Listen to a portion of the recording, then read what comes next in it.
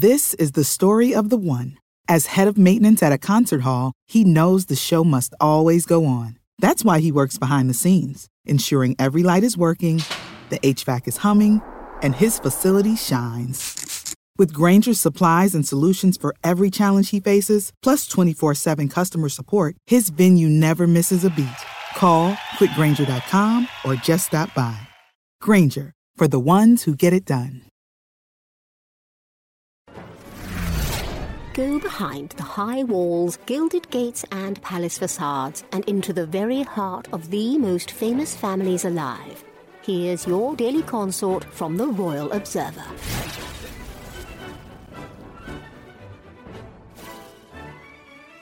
King Charles III and Kate, Princess of Wales, may have only gotten a phone call from Meghan Markle and Prince Harry as a courtesy.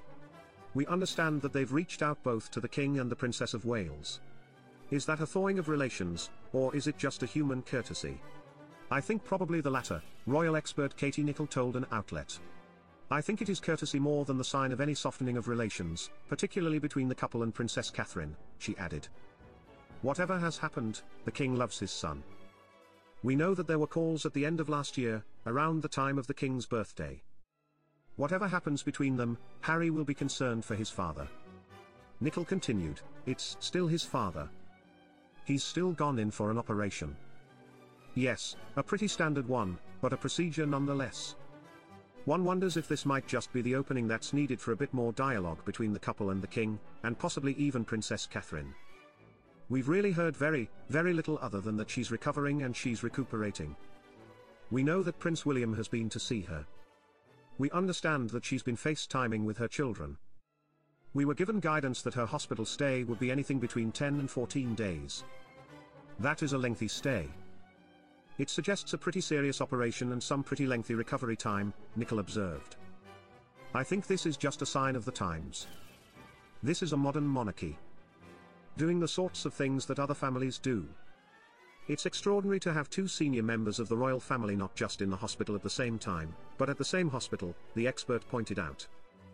I think that's again an indication of the sort of normality that exists behind palace walls and behind those closed doors, that sort of insight into a family that we don't necessarily see, but does exist, and is indicative of a very, very close family. She concluded, the King is hugely fond of Princess Kate. He thinks she's a wonderful mother. They share a very, very close bond, as do the Queen and Catherine. Royal or not, I think everyone's apprehensive and often a little bit nervous before going under a procedure like this, and so probably seeing Catherine was the highlight of his day today. I suspect, knowing the King and his fitness regime, he's an incredibly healthy, fit, robust 75-year-old, that he won't be in hospital for very long. I think a couple of days at most. E.T. spoke with Nicholl.